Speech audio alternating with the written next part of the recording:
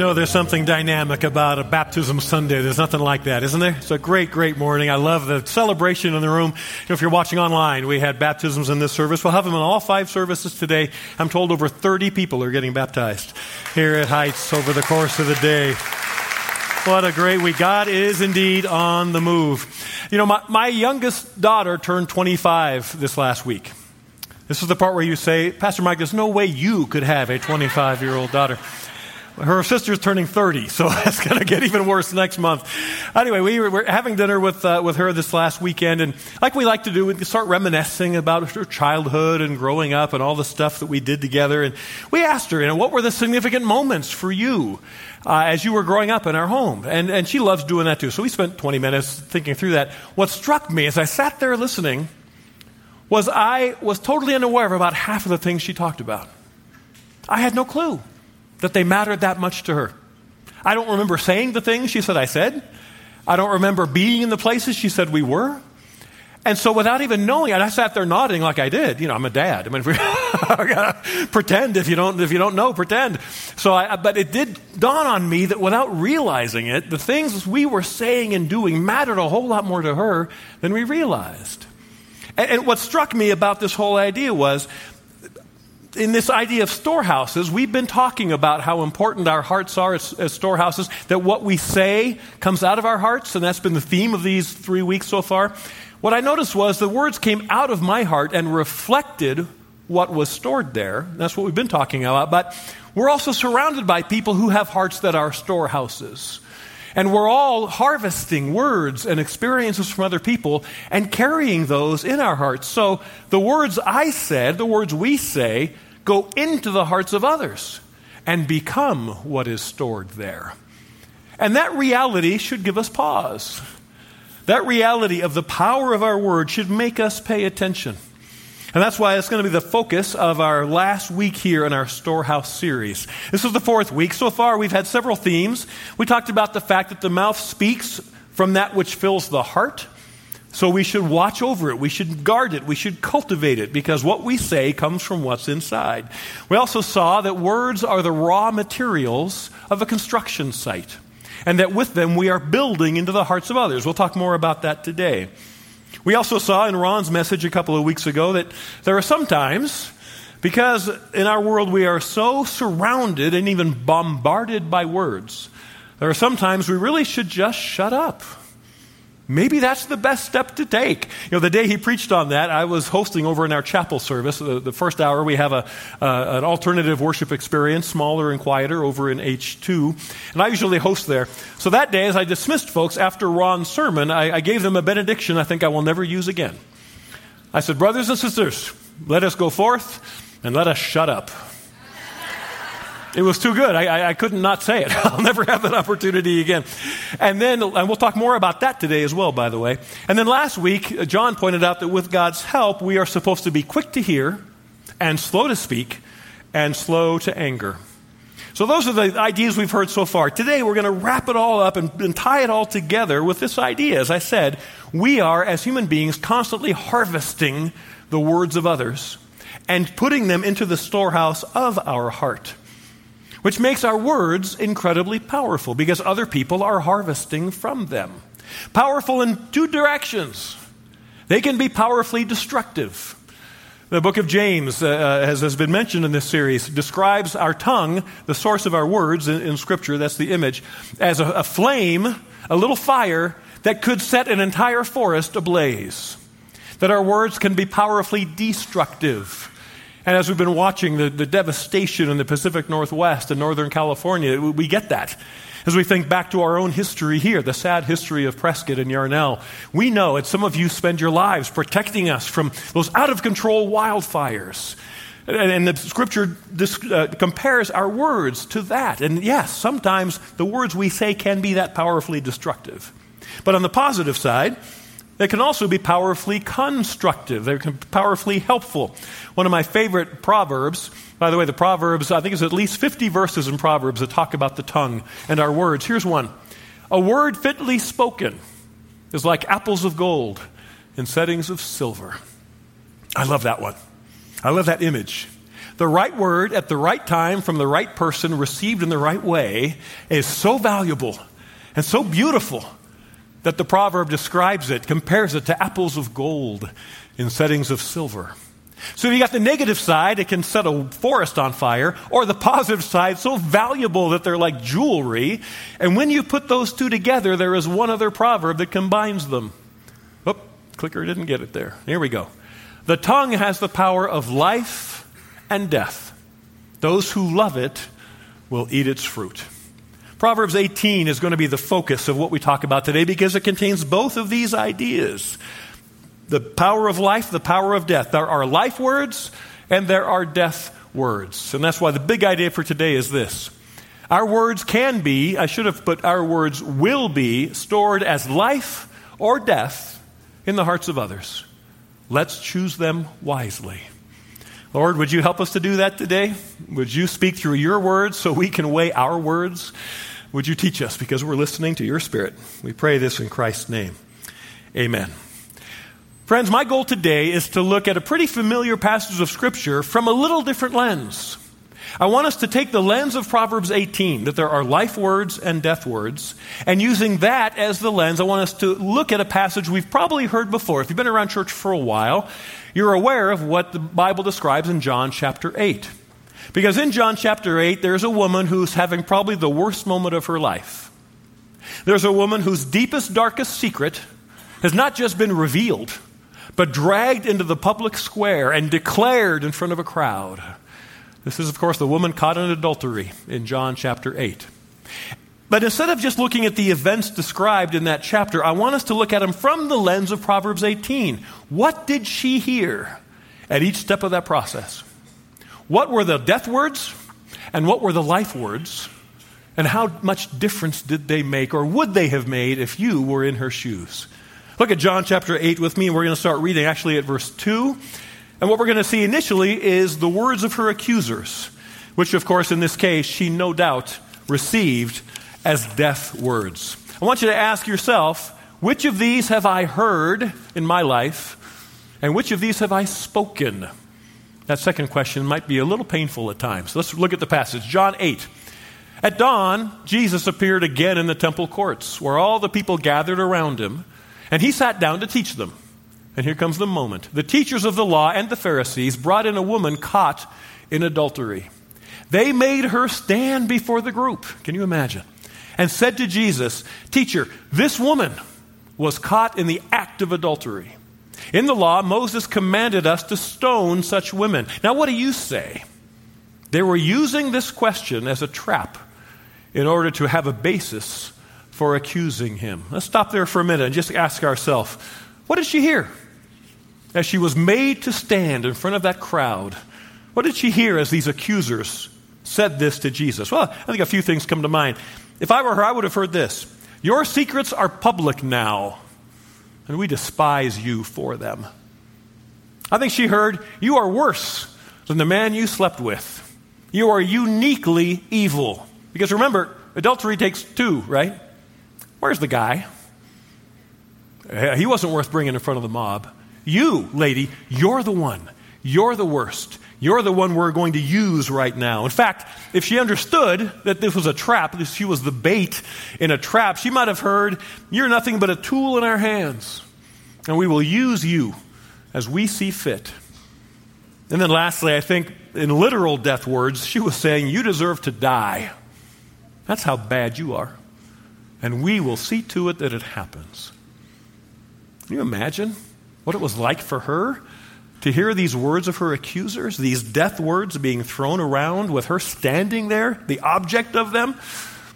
Chances are good, although I don't think any of us have had this exact experience, but I bet we all on some level kind of get it. Because we've all had accusers, haven't we? We've all had people throw words like stones at us. Now, in our day, I doubt if they were literal stones, but boy, sometimes words hurt and bruise and damage just as much as rocks would. What were your death words? Maybe you heard that you're worthless, that you're good for nothing and never will be. Maybe you've heard that you're stupid and no one understands why. My daughter once had a teacher who had taught her older sister say to her, "Why aren't you as smart as your sister?" Can you imagine? Maybe you've heard that you're ugly. Maybe you've heard that you're unlovable. Maybe you've heard that if people knew your secrets, they would despise you. Or maybe worst of all, God knows your secrets and He despises you. Sometimes these accusations come from outside voices, people who we look to, people we admire, people whose words matter, and that's why they hurt even more. Sometimes we don't need anybody else. We're fully capable of accusing ourselves in this way. Sometimes the voice is your own, throwing these verbal stones at you. And it's awful to hear those words. It's also awful to speak those words. So after asking, what death words have you heard? Let me ask this harder question. What death words have you spoken? For whom are you an accuser? That one's that was pretty hard to think about. I had to think about it this week because I was overhearing my wife talking on the phone with one of our girls, and she gave some advice, and it was really good advice. And a few minutes after she hung up, I mentioned that to her. I said, "Hey, dear, I'm really glad you said that. That was good advice to her." And she said, "Oh, well, thank you." And I didn't think any further of it, but about 5 minutes later, she said, "I'm really glad you said that. Because sometimes I think you don't think much of the advice I give to our girls." She didn't have to say that, so I knew it was percolating. And I have no idea how long it had been percolating.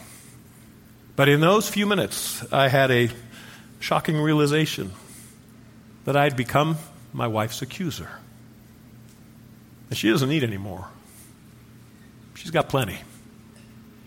And I'd added my name to her list.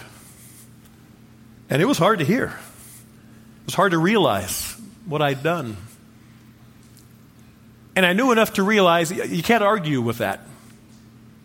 And I hope we all know you can't argue with that. If you hear that from somebody, you can't argue. Because if you argue, then the other person just hears, "You're too dumb to know who your accusers are." And you become an accuser all over again. So I had to own it. I had to recognize it. And I had to ask my wife for forgiveness for being her accuser. And now I have to commit myself to making sure, moving forward, that I don't waste a positive thought about her by failing to turn it into an encouraging word. Let me say that again. I don't want to waste a positive thought by failing to turn it into an encouraging word. I've done that too much with her, and I won't do it again. From whom do you need to ask forgiveness for death words? Between services, I got an email from a man who said, "Mike, I left the last service and couldn't wait to get to the parking lot to ask forgiveness from my wife for being her accuser." Between the first and second service, I talked to somebody who knew she had hurt someone in this church before and bumped into that person in the lobby, hadn't seen them since, and knew she had to take advantage of that moment to say, "I know my words hurt." Is there someone you need to take that step with? I know I do. Okay, let's go around the corner now. You're depressed and I am too. But we're not going to stop there. Happily, we're not going to stop there because the passage doesn't stop there. We don't just hear death words in this section of Scripture because Jesus sooner or later is going to talk. And guess who brings the life words? I think you already know. But it doesn't begin with words. That's going to matter in a second. But Jesus bent down and started to write on the ground with his finger. Now, this is one of the mysteries of the Gospels, and if you read scholars about this passage, they'll be guessing what he wrote, and there's all kinds of speculation. I'm starting to wonder, are we making a mistake by thinking about what he did rather than noticing what he didn't do? Because what he didn't do was respond. What he didn't do was speak right away. He could have. He's God. I'm sure he would have done it well. Might he be modeling for us the fact that we don't always have to talk? As Ron said a couple of weeks ago, let's shut up. Let's recognize that sometimes literally silence is golden. And we don't have to speak. We don't have to respond. Jesus didn't. Could he be modeling for us the fact that sometimes silence is not just a good idea, it's a great idea? There was a time when I did something better with my wife than the story I just told. Okay, I'm going to salvage my reputation here with my wife. When we were engaged, we were getting ready to set up our home. And of course, you're having fun and thinking what dishes and what furniture and all the stuff. And we knew, because we'd known each other for a long time, that I was not a shopper. I'm a buyer. You got any fellow buyers in the room? I don't shop. Who likes to shop? I go to one store, look at what's there, take the best thing, go home, and I'm happy, right? And that can work with a shirt or something like that, but something you're going to use for 20 or 30 years? No, we both knew she was the shopper. She would compare. She would find the best stuff. So we decided that, okay, honey, I told her, you go and shop. You're better at this than I am. I will come to see the plates you choose, and I will love them because I love you. Does it work that way all the time? Not so much, because what we discovered was she found that after weeks of looking and visiting stores, she went to Broadway department store. Anyone remember that? Yeah. And she took me, she brought me there. She took me to the plates, I guess what those are called. And she showed me the plates she had chosen for our new home. And they're floral and they're pretty and there's flowers and leaves. But right away I noticed something. There's roots. There's roots on the plate. And Latin roots. What in the world is going on these plates? Somebody put a weed on a plate. That was my first thought. And I thought she was kidding. Oh, yeah. But some husbandly reflex within me told me, this is a good time to shut up. But I came this close to saying, you're joking, right? Where are the real plates, all right? Can you imagine the heart of my bride to be crushed by my assumption that she was joking about her long search? No, instead I didn't say anything. So she stood there and after a few seconds she realized he's not saying anything. And she asked me, do you not like him? And I said, there's a weed on the plate. This has remained in our home a lesson learned. It's a Mars-Venus moment, for one thing. It's seeing things through different lenses and different eyes and learning how to resolve it. By the way, I'm sure there's people here who have these plates. If you love them, please don't write me an email. But you got weeds on your plates. All right, I just got to say that. All right. So at times, that silence that Ron mentioned a couple weeks ago, the silence that Jesus Christ modeled in a key moment of that entire story, is the path we should take. I'm not talking about silence as manipulation, the silent treatment. I'll show you. I'm not going to talk to you. I'm not talking about that kind of silence. Let's not go there. I'm referring to silence as wisdom, silence as care, as maturity, as listening, because you can't listen while you're speaking. So silence ought to be a tool that we have in our life word collection. But after the silence, she did hear some actual words from Jesus. When they kept on questioning him, see, they must have repeated themselves. Again, this poor woman is hearing. First, Jesus says nothing, but the bad guys fill the silence with more death words. So they keep questioning him. He finally straightened up and said to them, let any one of you who's without sin be the first to throw a stone at her. Again, he stooped down and wrote on the ground. At this, those who heard began to go away, one at a time, the older ones first, until only Jesus was left, with the woman still standing there. The woman still standing there. Don't miss that. Jesus straightened up and asked her, woman, where are they? Let me stop there first. Put yourself in her shoes. Usually when I preach this passage, I go right away to the thoughts of the mob and the crowd as they hear Jesus set these conditions. If you want to be the first, here's what you have to be. Perfect. Sinless. And we usually go to the realization, oh no, we're all sinners. But for now, let's not talk about the mob. Talk about her. She was still standing there. What did she hear when Jesus said, let the one of you who's without sin cast the first stone? I think she probably heard several things. I think she heard that I'm with you. I'm on your side. I stand between you and the mob. I know you and I will protect you. Because she had to see the results of his words. And then when they're left standing there alone, he says, "Woman, where are they? Has no one condemned you?" "No one, sir," she said. I'd call him sir at that point too, I think. "Then neither do I condemn you." Okay, hear that again. "Neither do I condemn you," Jesus declared. "Go now and leave your life of sin." What other life words did she hear? First of all, I think she heard, "Well, look around. Your accusers are gone. I've driven them off. My words made them disappear. Your accusers are no longer here." And then, when he alone met the qualifications he had set to throw the first rock, when she was standing alone with the only man in the crowd who had the right, by the words of Jesus, to bash her head in, because he was without sin, rather than do that, he says, "I don't condemn you either." Can you imagine? This woman thought her life was going to end in 5 minutes. She was waiting for the hatred to show up as rocks, literal rocks, bashing into her skin and bashing in her head and putting an end to her life. And instead she hears these life words, "Then neither do I condemn you." And then he ends by saying, "Go now and leave your life of sin." In that statement, I think she's hearing, your life matters. Your life should change. Sometimes life words are corrective. Sometimes life words point out things that should be different. He didn't say, "No, you're fine. Go sleep with whoever you want."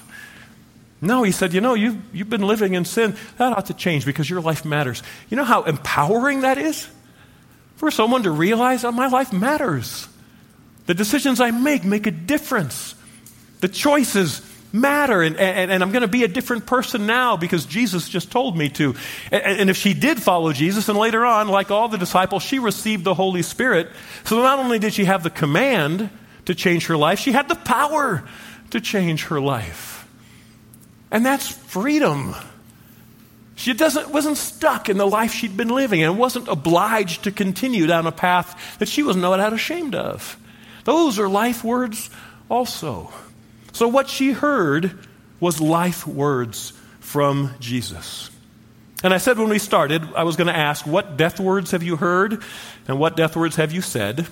Those were the hard ones. Now, let's go on to the happier side. What life words have you heard? What life words have you heard from Jesus? Can you imagine Jesus standing between you and your accusers? Can you imagine Jesus saying, "I'm not going to let them hurt you"? Can you picture Jesus saying, "I know your secrets, every one of them, the one that just came to your mind right now? I know it. I know you to the core, and I love you. I could condemn you, and I choose not to, because I was condemned in your place." Can you picture Jesus saying, "I bled for you. That's how much I love you"? Can you picture God the Father saying, "You're my child. You're a prince, princess in my kingdom. I adopted you. There's a place at my table for you forever"? These are life words. These are good words. They're the words we find all through Scripture. They apply to people who have bowed the knee to Jesus. I hope that's been your experience, because once it is, these words become yours. If that isn't yet your experience, please make it soon. Come talk to me. Talk to other people around, friends. But once we bow the knee to Jesus, these words are ours. And the life words that he pronounces over us change us. Because our hearts are storehouses. And when we store these words, these life words in those hearts, that changes everything.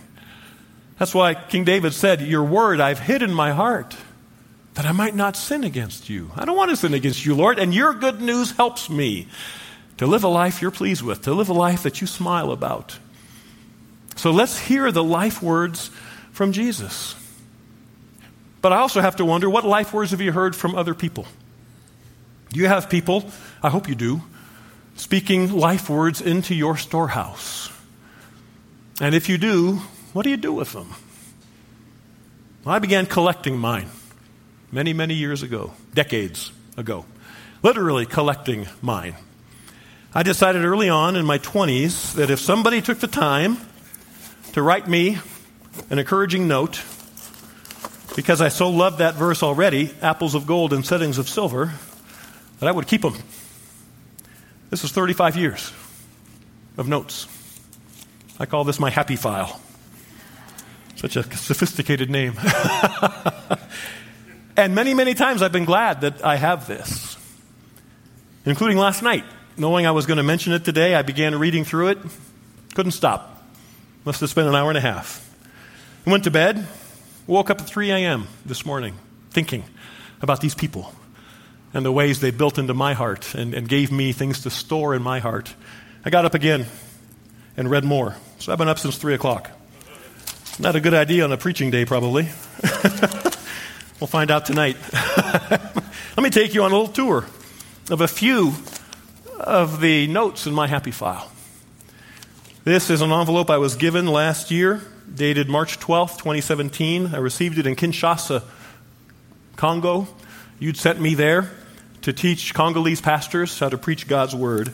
I preached on a Sunday there to a church full of, I know, people who live on a couple dollars a day in some cases, and not a whole lot more than that, maybe. As I left, someone approached the car I was in and handed me this envelope with written in French on the front. It says Galatians 6:6, a verse which says in English, "Let the one who is taught the word share all good things with the one who teaches." And inside the envelope was 350 Congolese francs. They take it in a love offering for the preacher. The rich white American, because I taught them for 40 minutes. That was Africa. It was an hour. Okay. They gave me the equivalent. I went online last night to double check. Equivalent of 25 cents. If you think that's what this money is worth, you're not listening. This is not 25 cents. This is apples of gold and settings of silver.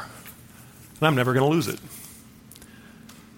My first Sunday here at Heights was very much like today. It was a baptismal Sunday. And to my amazement and pleasant surprise, the pastors of the church invited me to do the baptizing on my first Sunday here. I was already pleased and more pleased when I found out I was going to have the privilege of baptizing 3 generations of one family. I'd baptized mothers and kids before, or fathers and kids, but on that day there were 3, a grandmother, a mother, and a daughter. First time experience for me. Those folks have become dear to me, and 6 months later, those 3 ladies sent me a Christmas card in which each one of them sent a little paragraph reflecting on what that day was like. So I received life words from Margaret and Jennifer and Bethany. Apples of gold, settings of silver. There was a time in our time in France when Murph and I were suffering greatly. We got terrible news one day that Murph's brother back here in the U.S. had committed suicide. We got that news at 8 o'clock at night. We had to be on a plane the next morning at 6 a.m. We returned to France exhausted from that tragic experience, only to find that a few weeks later, of our church of 40, 3 families decided to stop worshiping with us. And did so in a way that communicated rejection and caused a lot of hurt. And in that moment of pain, we reached out. We got, well, good grief, what are we going to do? And we wrote our former college pastor, who actually performed our wedding ceremony, who I hadn't seen at that point for many, many years. And the pastor, Mick, although we had email at the time, took the time to write a 6-page handwritten letter in response to our SOS. His letter included these words: "Without your wounds, where would your power be?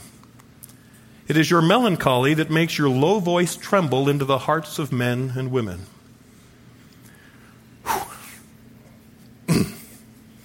It's harder to read than it was the last 2 services. I don't know why. "The very angels themselves cannot persuade the wretched and blundering children on earth as can one human being broken on the wheels of living. In love's service, only wounded soldiers can serve." This was not inconsistent of this man. 2 weeks ago, I got a Facebook message. I haven't seen them now for probably 25 years. Got a Facebook message from his wife, and she said, "We just want you guys to know we were just talking about you, and we think Mike and Murph are amazing." Life words. And when I left our previous church to come here, the staff bought me a freaky little children's book with googly eyes. Right? They even changed the name from My Toy Book to My Creepy Toy Book, which is really appropriate. And on every page, members of the staff wrote usually very tender and kind farewells to us. It's an 8-page book, so there's quite a little bit of room to write. Some of them had a little fun with it. One lady wrote, "Oh, Mike, you will be missed, but you'll always be watched. Always." Love, Martha. Apples of gold, settings of silver. Just 2 more brief ones. This goes back to when I was a junior high pastor in 1983. Let me do the math. 35 years. Received this note from one of the junior hires. "You've helped me and many others grow. You've devoted a lot of time to us. You've got a real cool wife." And I hang on to that one. Oh, yeah. And then Karen wrote this note on which he added this P.S. It's a full-page letter, but the P.S. says, "You're my favorite person that's not related to me." That was cool. Why would I throw those away? These are life words. And I've gone to these files. I've needed it over the years, and today it's powerful for me, as you can tell. These matter. And what struck me was, folks, there were people whose notes reappeared. People who appear several times in my happy file. Because they're good at this. And they take the time. One of them was a little lady in our French church named Paul Pomarez was her name. I think I've got 6 or 7 of her handwritten letters in there, including one of them that informed us after we left France to come back to Southern California that she was dying of leukemia. And happily, I was planning a trip to Europe and was able to swing by and see her before she passed and to tell her how much her life words meant to us on some very challenging days over the years. Friends, our hearts are storehouses. These fill the storehouse. And I hope you've developed a habit. If you haven't yet, it's not too late, I hope. Start collecting these things. They are apples of gold in settings of silver. If you receive them, cherish them. What life words have you spoken? Are you one of these people who's just good at this? Verbally or non-verbally, you're good at expressing appreciation. You're good at giving encouragement. If you are, don't diminish it. Don't think it's insignificant. It's huge. It matters. Be one of those people whose letters appear many times in somebody else's happy file. So God can use you and your words and your instincts to say, she might need to hear this right now. He might need to hear this. Verbally or written, it really doesn't matter. I like written because I can keep it in a box. But sometimes it's words, and that's okay. Verbal words. Which ones have you spoken? If you have, celebrate it. But the more important question, what life words do you plan to speak moving forward? How different would your life be if you committed to giving life words? That you said, Lord, by your help, I'm going to erase death words from my vocabulary. How different, I can't resist going here, how different would our social media life be if we made that distinction? I tell friends jokingly, but half jokingly, when I want to get discouraged by the state of American Christianity, I read comments on articles and blogs online. I read Facebook fights between Christians going back and forth about politics and other stuff. And I ask myself, who thought this was a good idea? Tell you what, someone had a committee meeting somewhere. Let's have a public fight about stuff nobody but us understands, using words that don't sound at all like Jesus, and let's do it in public. There's a plan. It's a lousy plan. What if our social media life was full of life words? What if we made it a place of encouragement and a place of uplifting? And if we've got hard things to talk about, let's talk about them. That's part of life. Jesus said hard things to that woman. But don't throw it out in a tweet or a Facebook post or a There's so much pride in that. I got to stop talking about that. It's a sore point for me. So how different would our social media life be? But more importantly, more close to home, how would your family life change? How would your interaction with your spouse, if you have one, or your kids, if God's given them to you, or your parents, or your siblings? How different would those interactions be if you said, you know what? I'm going to minimize the death words and I'm going to maximize the life words with God's help. How different would your friendships be if you were a fountain of life words to those people who call you friend? And one of my favorite characters, probably my favorite New Testament character, is Barnabas in the book of Acts. And one day, hopefully I'll get to talk more about him, but I just love his name. His actual name was Joseph. He was a Levite from Cyprus, but he's not known that way. He's known as Barnabas, which means son of encouragement. What a nickname. Can you imagine being called because of your life, because of the life words you give, because you're not one who throws rocks at people verbally, but what you give gives life? If you were that person, wouldn't it be great for someone to say, you remind me of Barnabas? I'm going to start calling you son or daughter of encouragement. What a goal. What a privilege. What a big idea. Our words will be stored as life or death in the hearts of others. Goodness, friends, let's choose them wisely. Lord, would you help us to do that because we mess up? Would you forgive us for the death words that feel like they inevitably come out of our mouths? We know it's not inevitable. We know through your Spirit you can change us.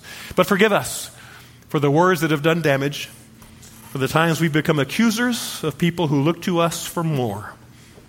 Forgive us for that and help us to change. Help us to become givers of life words, an oasis of rest and refreshment to those around us.